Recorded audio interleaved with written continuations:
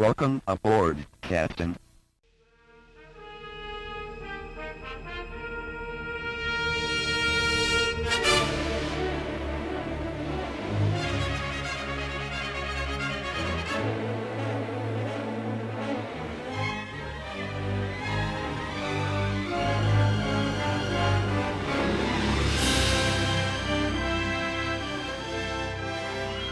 Welcome back to the Wrath of Khan Minute, the semi-daily podcast where we talk about and celebrate Star Trek II, The Wrath of Khan, 1 minute at a time. I'm David Stoker. And I'm Chris LaSalle. Welcome back, Chris. Hello, Dave. Oh, getting some good stuff here, getting some good stuff. You betcha. So we are on to minute number 38. And this minute starts with David finishing off his sentence of the military. Pawns of the military. Pawns of the military.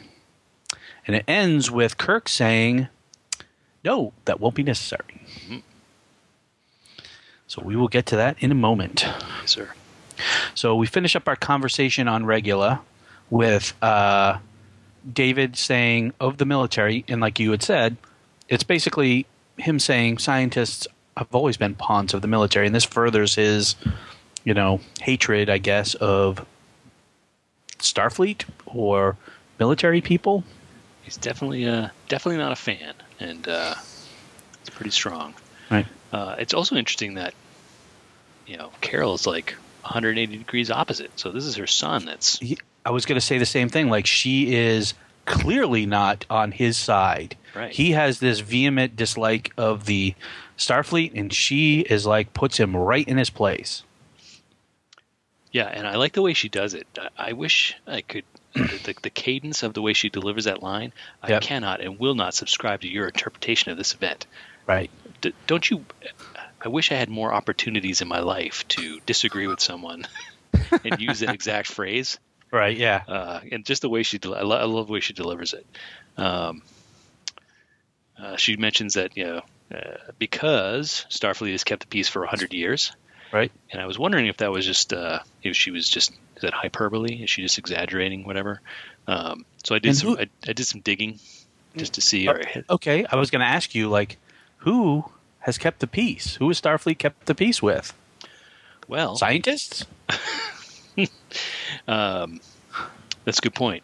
But no, the what I found was that the most recent war that Starfleet was involved in, because I'm assuming the opposite of peace would have been a war, right? Yep. Was the Earth-Romulan War, which ran or lasted from 2156 to 2160, which was 125 years prior to this moment. Okay. So I'm assuming she's talking about that. And that conflict was clearly pretty significant, Earth and Romulan. Yep. A couple things came out of that. The introduction of the creation of the Romulan neutral zone, which we talked about way back at the Kobayashi Maru, that we know there's a Klingon neutral zone and a Romulan neutral zone. And it also, that war, the end of that war, immediately preceded the incorporation of the United Federation of Planets. So until then, that organization didn't exist. And I went a little further. I didn't know this. Again, bad Trekkie. We're going to have to get T-shirts made, I think, for that. Bad Trekkie. Bad Trekkie. Bad Trekkie. Do you know what species, races, life forms, the original four let's say species, races, the original four races that incorporated the United Federation of Planets? I would say... I'll give you points for each one you get right. I don't know. I'd say humans, Earth. 1 point. Vulcans. 2 points. That's about all I got. I wouldn't have guessed the other two either. The Andorians. Oh, okay. Which are our, blue buddies with the antenna. And then I have no idea who these guys are. The Tellarites. No, it doesn't ring a bell. Yeah, they look kind of, I don't know, like these pig-faced dudes. Reminded me of Ugnaughts from Star Wars, but that could be a judgment call on my part, and I don't want to, anybody mad at me. So anyway, I thought that's just a nice little thread there. If Starfleet's kept the peace for 100 years, if this is the war she's referring to, that is actually quite a big deal because that's spun off a lot of stuff that becomes part of the Star Trek universe. So, bad Trekkie. Yeah, it's a interesting line, and I'm glad you did some research on it because I was going to ask you, like I did, like, is it related to a war or is she some other event that we are not privy to? Right. Yeah, that's what I wanted to know. Okay, good job. Thanks. I just needed one more pat and back. Thank you. So Jedha says, "You may be right, Doctor, but what about Reliant? She's on her way." But he clearly does not deliver it that way. The way he delivers it, it is perfect. Well, you may be right, Doctor, but what about Reliant? She's on her way. Like, it's almost, what are we going to do? Yeah, even he's standing there, looks pretty calm. But you're right. The tone is like he should have been up, shaking her by the shoulders, like, what are we gonna do? Almost, yeah. Like, she's on her way, and I just love that line. In this minute, actually, we have a cut or a director's edition,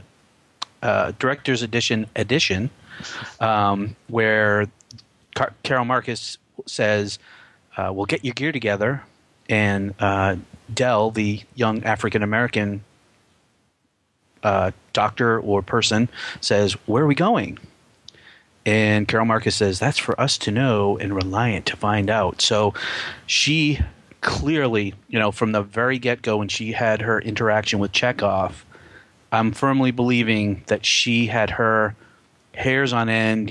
She did not like that conversation with Chekhov.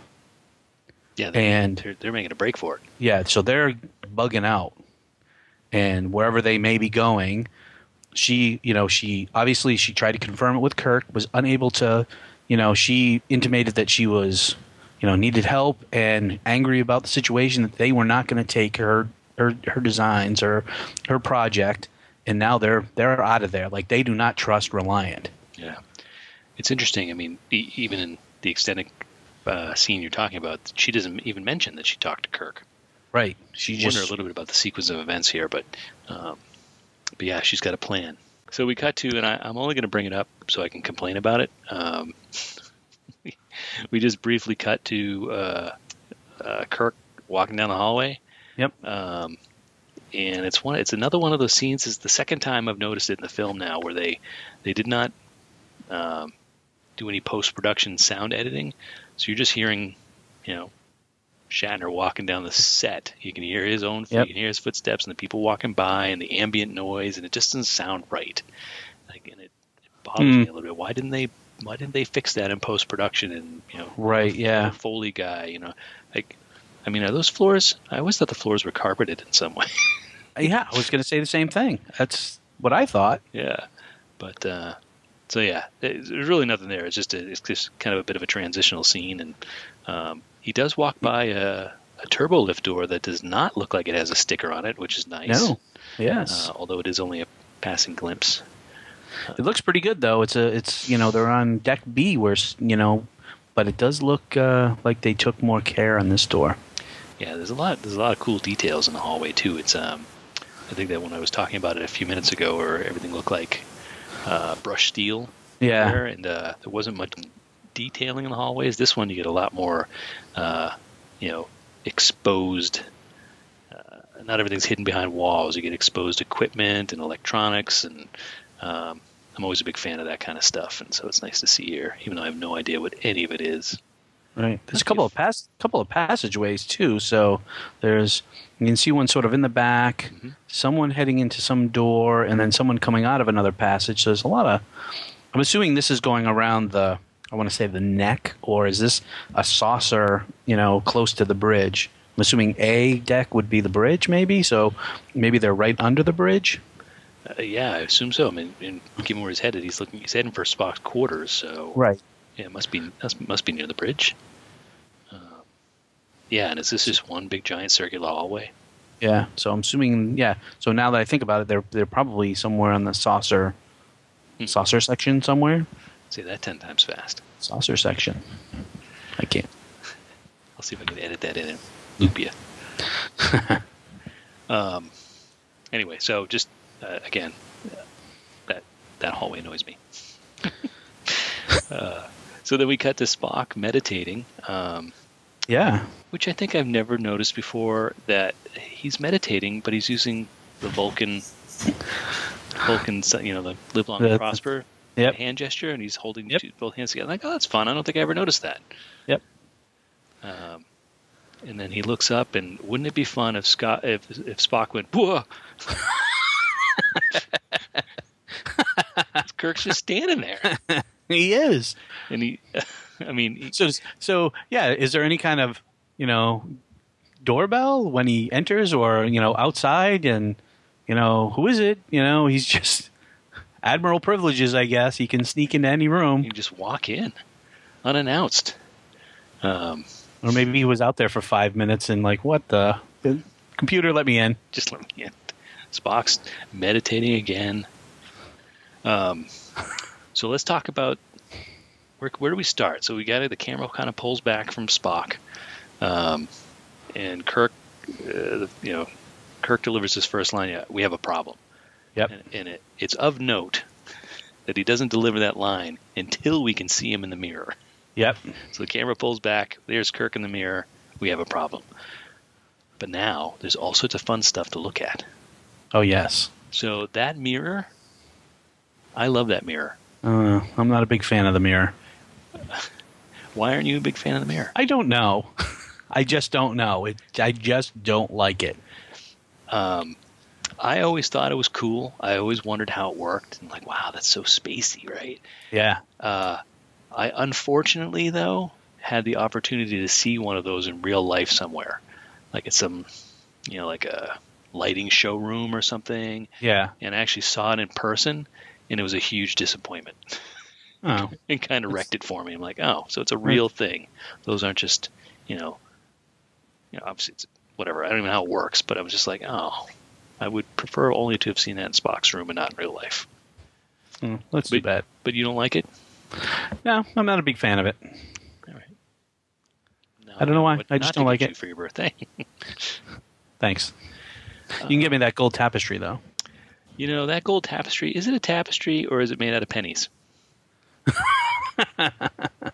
I really wish we had a nice close-up of it, right? Because it's hard to tell. Is it cloth? Is it metal? Is it? I don't know. It's almost like those little, I don't know, sequins maybe, because if you look at it, the top is definitely sort of shimmering, so maybe the top pieces are moving a little bit. Maybe. So from fan or whatever, airflow. Oh, is it actually shimmering in the shot? Yeah, so if you look at the sort of upper left, you can sort of see some of them move a little bit, and you sort of that's probably just the boom mic guy. Could be, yeah, definitely could be.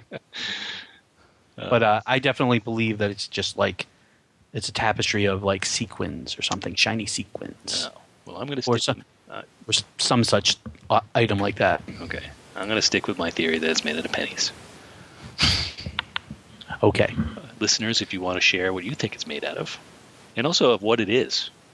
I mean, it looks a little bit like the Starfleet logo, but not. So I'm like, is it a Vulcan thing? It almost reminds me of the ship from Asteroids. Yes, it does. That's right. Just needs a little flame, sticking out of the back when you. Shh. Yeah. All right. So the Asteroids tapestry. I'm sure this is going to be one of those bad Trekkies where someone's going to be like, dudes, you should know what that is. That's the Vulcan symbol of whatever. That's pure logic. Yes. Symbolized by the mountain of Mount Vulcan on Vulcan. Right. That's terrible. We shouldn't sound like we're making fun of Trekkies, so please don't take it that way. Yes, we're calling ourselves bad Trekkies. We want to know all of this stuff and wish we knew it all. Yes. So we're just jealous. So there's the mirror, the tapestry, and is that a skull? I've always thought that was a skull, but damned if I can tell what it's a skull of. It looks, because clearly, I mean, you see over on the right, it's a black where the nose would be, the nasal cavity, and then the eye, and then it almost looks like there's some sort of fang. Yeah, I'm seeing it in a different direction and orientation, and I don't know. Every way I kind of spin it in my head, it's some horrifying creature. And I'm wondering if one of the many trials that Spock goes through, maybe he had to kill it. Maybe, I don't know. Vulcan is a rocky, volcanic planet. You think it would be logical to keep a trophy? I do not believe it would be logical, but he is half human. All right. That's how we're going to explain all this stuff away. Why does a Vulcan have art? Yes. Why? Well, can they appreciate, is appreciation in him? He's not Data. So he's not like Vulcans have emotions. They just suppress them. Okay. So he must get enjoyment, not just out of being logical. He must get enjoyment out of things that he can appreciate.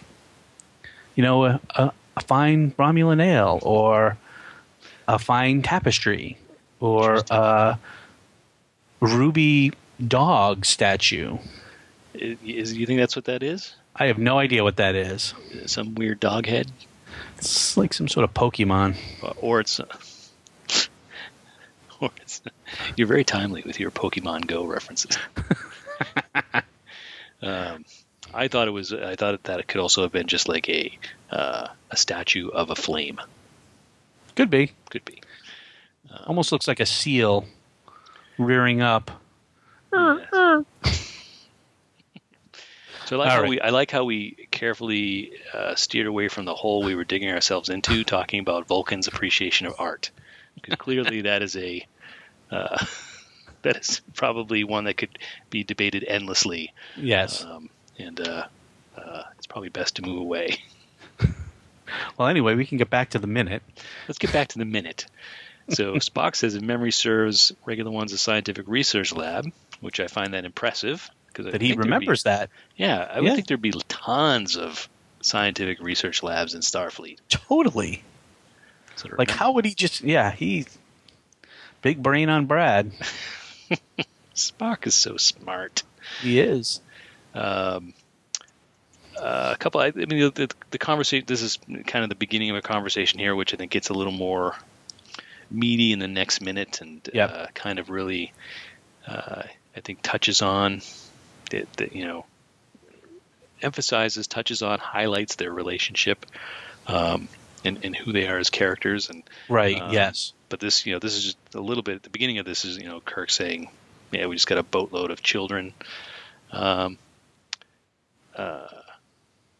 that Starfleet wants them to. Did he say? Is this the minute where he says Starfleet's asked us to investigate? Yeah. Yeah, it says we've been ordered to investigate. So I have a question for you, Dave. Yeah. Do you think Starfleet ordered them to investigate, or is this yet another ruse on Kirk's part to get the Enterprise, just like he did in the motion picture? And he would know that Spock, being the logical person he is, would have to give up command. Yeah. So he's not Deckard, right? Who put up a big stink. Yep. But so they're friends, they're buddies, and he knows that Spock, being the Vulcan he is, would simply give it up. Yeah. He even says it to him. He says, of course, the ship is yours. So he knows. I think he knows Kirk's true feelings, and I think he also is. I know I'm giving you permission to take the ship. Mm. Right, but as Kirk, yeah, I think I'm playing devil's advocate here. I don't think Kirk is truly, making a play. Right, I'm sure he did call Starfleet and. Oh yeah, he definitely talked. I believe, but does he persuade them in such a way to say, we'll check it out? Mm-hmm. I got this message from Dr. Carol Marcus, and seems like something's going on there. We'll go check it out. It's right down the street. We are the only ship in the quadrant, and so they're on a little training. They're still doing the indulgence. Sulu's indulgence. So they're just sort of flying around. I would assume that they're still within some reasonable amount of time, distance from Earth.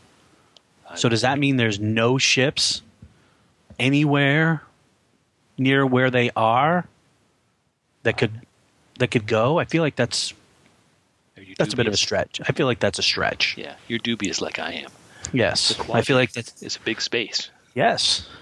In the novelization, he said we were the only ship in the octant, which would be half of the quadrant? Yes. That seems a little more reasonable to me because, okay, it's less space, so maybe he is the only ship. But, geez, yeah, how many ships does Starfleet have? 4? Yeah. I mean, we'll see much more. I mean, I'm jumping movies, but we'll see in the next movie, we'll see multiple ships, and they're all near Earth. So if they're somewhat near Earth, you would think that there'd be multiple ships around. So you're just adding more to the theory that Kirk is pulling a fast one.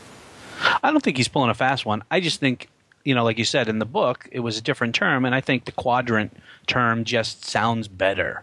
Sure. We're the only ship in the quadrant. That sounds cool. Yeah, octant doesn't sound like a thing. Yeah. Yeah. Every time I say it now, it sounds less and less like a word. Octant. I don't know what I'm saying. Right. I do want to call out the one line in here that I do love. There's a few lines in there's a bunch of lines in this movie that I love. Kirk asks Spock, these cadets of yours, how good are they and how will they respond under real pressure? And Spock's line, as with all living things, each according to his gifts. Yep. Again, that's like another, I guess it's not really a standalone thing you'd hang on the wall, but it's a fantastic response, and it again, it goes back to, it makes me think of it's almost poetic in a way, and not so much cold and logical like you would expect of I guess I wouldn't expect a quote unquote regular Vulcan to say something like that. Right. Yeah. You'd be just throwing out efficiency ratings or something. Well, their average efficiency rating is 4.5, and yeah, it's very zen. It's very zen, yes, and I suppose it goes very well with the scene, right? He's still in his meditative pose, right? Anyway, big fan of that line. No, it is a great. I mean, even when Kirk delivers these cadets of yours, how good are they? Will they respond? How will they respond to real pressure? He's concerned that we could get into some stuff, and how would they respond? We're just on we're flying around the moon here, and we're just sort of taking things out for a shakedown. If we call down the thunder, are they going to respond? Right, when the crowd hits the fan. Yep, and I agree with you. I think Spock's line is fantastic there. Yep, it's also a bit of a cop out. He didn't really answer him. But I like how he transitions though. It's sort of like he gets to the meat of it. He answers without answering, as with all living things, each according to his gifts. And then he's like, "Of course, the ship is yours." He gets to the real heart of it, which is you're asking me for the ship without asking me. Yeah. Because he's basically saying, how good are they? Will they respond under pressure if I give commands? Good point. Yep. And then Spock just naturally answers without answering and goes right into it. The ship's yours, buddy. You could read it a different way. I agree with you. But I think you could read it a different way, too, that it's like, as with all living things, each according to his gifts. And, man, these cadets suck. So the ship, it is yours because I don't want this problem. But I doubt it's that way. He does seem to have some tremendous respect for his cadets. Yes, I think so. Yeah. I don't think Spock would pick bad cadets. Do you? I do not. So, but of course, Kirk is quick to jump in, know that, and it's such a lame attempt. It's no, that won't be necessary. Just the way he says it, it's, he's lying. You just know he's lying. Of course. And Spock calls him out on it later. I know. Which is one thing I love about Spock. He knows his friend. Right. Definitely. Yep. All right, sir. Anything else for minute 38? No. We're rolling right along. We're only 12 minutes away from episode 50. Wow. Can you believe it? In some ways I can't, in some ways I can. I'm loving this. Yeah, it's a good time. But, all right, nerds.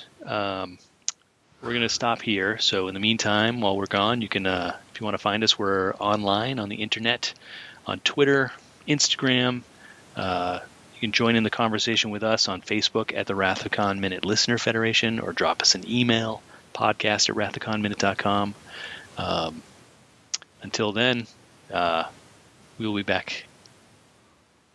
And we will be back again on Friday with Minute 39 of Star Trek II: The Wrath of Khan, here at the Wrath of Khan Minute. Of course. The ship is yours. That won't be necessary.